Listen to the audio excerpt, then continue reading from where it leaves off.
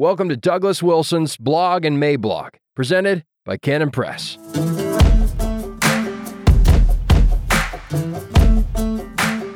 Understanding Guys, Wednesday, May 4th, 2022. Dear Darla, in order to interact with guys generally, in order to date one of them, and in order to marry one, it is highly recommended that you have some understanding of what you are getting into. Now, in order to explain to you what you're getting into, I'm going to have to generalize. There's nothing wrong with this, so long as you realize that there are exceptions and that life is not always tidy, and you should not clutch at any generalization, however accurate it might be, as though it were a theorem out of Euclid about triangles having three sides. Triangles always have three sides. Guys are not always the way I will describe for you, but they are usually that way.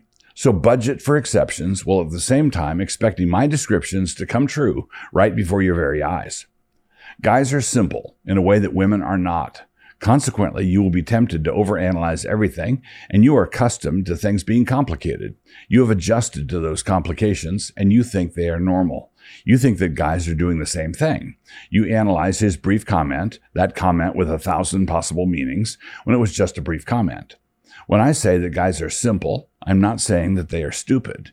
They are very intelligent and can win wars and send people to the moon and build smartphones and so on. But their intelligence rides on a very different operating platform than your intelligence does. As a general rule, guys think about one thing at a time, like a dog pushing a rock up and down the sidewalk. Breakfast, breakfast, commute, commute, work, work, work, work, lunch, lunch, work, work, work, work, commute, commute, dinner, dinner, TV, TV, sleep, sleep, repeat, repeat. If you ask them to do more than the one thing they are currently occupied with doing, it annoys them. Women can generally do 3 things at a time, think about 2 things, talk on the phone about another thing, and all with a baby on their hip. This is a grand mystery, but it is also how the meatloaf and peas and mashed potatoes all arrive at the table at the same time, all of them hot. Now, in the examples I used above, I was assuming a married couple. But suppose you have these 2 different ways of thinking, still single, and in the process of getting together. Think of this as a divine sense of humor thing. They will both have very different perceptions of what the heck is going on. When a man decides that it's time to court or pursue a woman, he is doing the next thing. He knows he needs to be married, and so it goes on to his to-do list. Men think in a linear way, one thing at a time. Women are lateral thinkers and can run multiple tracks at once. One of your problems will be that of assuming that he is doing the same thing that you would be doing when he is doing nothing of the kind. You will be like a master chess player in a game with a novice, and when the novice makes some random move, you will think of 3 different ways that could be an uncanny genius move. But it isn't. It is simply what he did, and it seemed like a good idea to him at the time. If it is outside their realm of experience, the fact that men are such narrow, linear thinkers can be mistaken for stupidity or malevolence.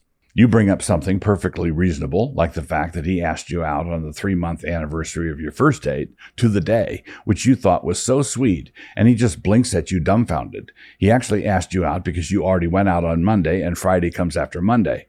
That anniversary thought never entered his head, and not only so, but it never occurred to him that such a thought could ever enter anyone's head. So one of the things you will have to get used to is the fact that heterosexual relationships are always cross-cultural, bilingual situations. You come from different worlds. He's a guy. They do things differently over there. You must make room for that. Do not make the mistake of expecting him to make room for the way you are, while at the same time not making room for the way he is. Meet in the middle. That's what sensible people do. Now, if I were giving advice to him, I would be saying the same thing. He needs to become bilingual also. He needs to make room for the way women are and stop doing certain things. Give and take, give and take. For example, throw a bunch of guys together in a group, military unit, hunting party, bowling team, etc. And one of the ways they will bond is by making fun of each other. They are not being awful. They are making friends. And some men make the mistake of trying this out on a girl they are dating. This is not generally done by guys with sisters, but it is done. So if you don't want a guy who makes this kind of mistake, don't be the kind of girl who makes this mistake. Another difference, one that has some relevance to the challenge of getting together, is that men and women are attracted to different initial things. I emphasize that word initial because I'm not saying that other traits are unimportant to men and to women, far from it. But men are attracted initially by looks, and women are attracted initially by status. You have to make adjustments for age and station, but the principle is the same all the way up. In high school, she is pretty and he's the quarterback. 20 years later, she is attractive and he is the CEO. Complain about this all you want, it is not going to go away. This is why a young man has to be taught that looks aren't everything. He will be tempted to see that she is really pretty and stop there, asking no more questions. But he needs to be encouraged to go on to the issues of character, brains, and work ethic. Hollywood is full of beauties that nobody can seem to remain married to.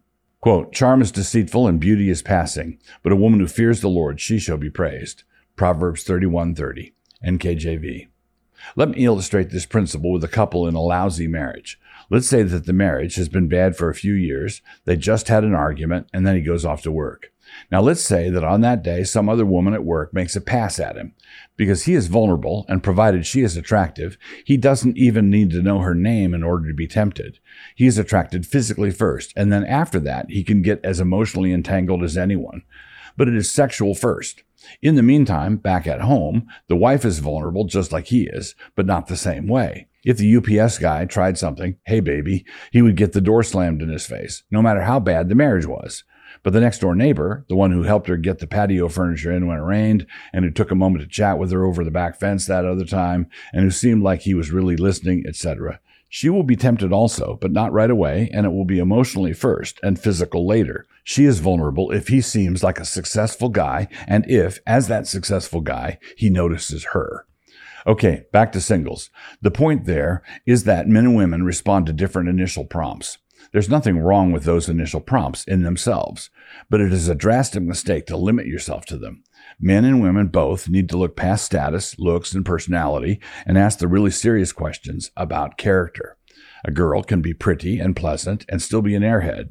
Having breakfast with an airhead would get old pretty quick. A man can be an alpha, really going places, and be a suffocating presence wherever he lives. That would get old even quicker. But beware of the real threat. A man can also be a mousy beta, coming up with new and timid ways of abdicating every single day, and that would be the worst. If a man is being a pencil neck, it should not matter to you that his pastor told him it was servant leadership and to keep on deferring. You should have nothing to do with him, although you may feel sorry for him. He was diffident to begin with, and then his pastor spent years teaching him that his timidity was some kind of an aphrodisiac. Feel sorry for him, but move on. You should want a man that you believe is fully capable of taking you on. And if you are a handful, then he needs to be a masculine handful. I'm talking about first impressions. You will notice first whether he is sending the appropriate signals that indicate he will be able to provide and protect. Is he a hard worker? Does he have a job? Is he strong? Is he courageous? Do other men respect him? There's nothing wrong with you noticing such things first and not responding to them unless you have noticed them. They should be on your list. And there's nothing wrong with him asking you out because he thought you were cute.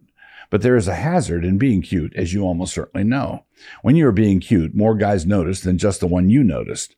So don't get irritated when you get unwanted attention. It is part of the cost of doing business. When a guy you are not interested in asks you out, you must receive it and respond to it as a compliment. That is what it is. You should graciously and kindly decline the compliment, but this is possible to do while treating it as a compliment. Some women are guilty of a great unkindness by treating an invitation from an undesired male as quote-unquote creepy, while at the same time treating similar behavior from a desired male as so sweet. Say that the undesired male compliments how you look and asks you out. Your response should be warm and firm. Quote, I really appreciate the compliment, but no thank you. Close quote. The mere fact of the attention is never creepy, although the manner of it could be. If a man is rude, then you may respond to the rudeness, but he's not being rude for noticing what you were wishing the other guy would notice. If the right kind of guy saw you on the subway, somehow tracked you down on Facebook, and showed up at your church the following Sunday, why is this material for a sweet rom-com and not the material for a thriller stalker movie? Here's another important difference between guys and girls. If you don't want attention from a particular guy and you decline to go out with him, do not give any reasons other than the fact that you do not wish to go. This is because guys like obstacle courses. If you give a reason, they will treat that as an invitation to start running the obstacle course. No, thank you, I'm busy Friday night. All you're doing is inviting the follow-up question, which is, what about Saturday night? So if a guy is persistent, you need to say something like, quote, I'm appreciative of the attention, but I would prefer to keep our relationship as it is. But thank you for the compliment. There are other aspects to all of this, which I'm sure we will get to, but that should suffice for the moment. Your Uncle, Douglas. Before I go today, I want to tell you about a new documentary that Canon is releasing from my daughter, Rebecca Merkel. It is called Eve in Exile, and it comes out on May 6th. Eve in Exile is a movie about the failure of feminism and the future of femininity. Be sure to check it out exclusively on Canon Plus. Here's a quick look. What does it mean to be a woman? Apparently nothing at all. Can you provide a definition for the word woman? I can't. I'm not a biologist. Our culture hates the idea of boundaries. My body, my choice! We just want there to be no rules, no lines, no definitions. As a woman, what is that? Was to each their own. We're Christian women, and we want to live in the way God told us to. But we're looking out over this current playing field and wondering where on earth we are supposed to stand. Our daughters are born into the ruins of what used to be a Christian nation, and we are raising them in the wreckage of the West. What does obedience look like in this madhouse?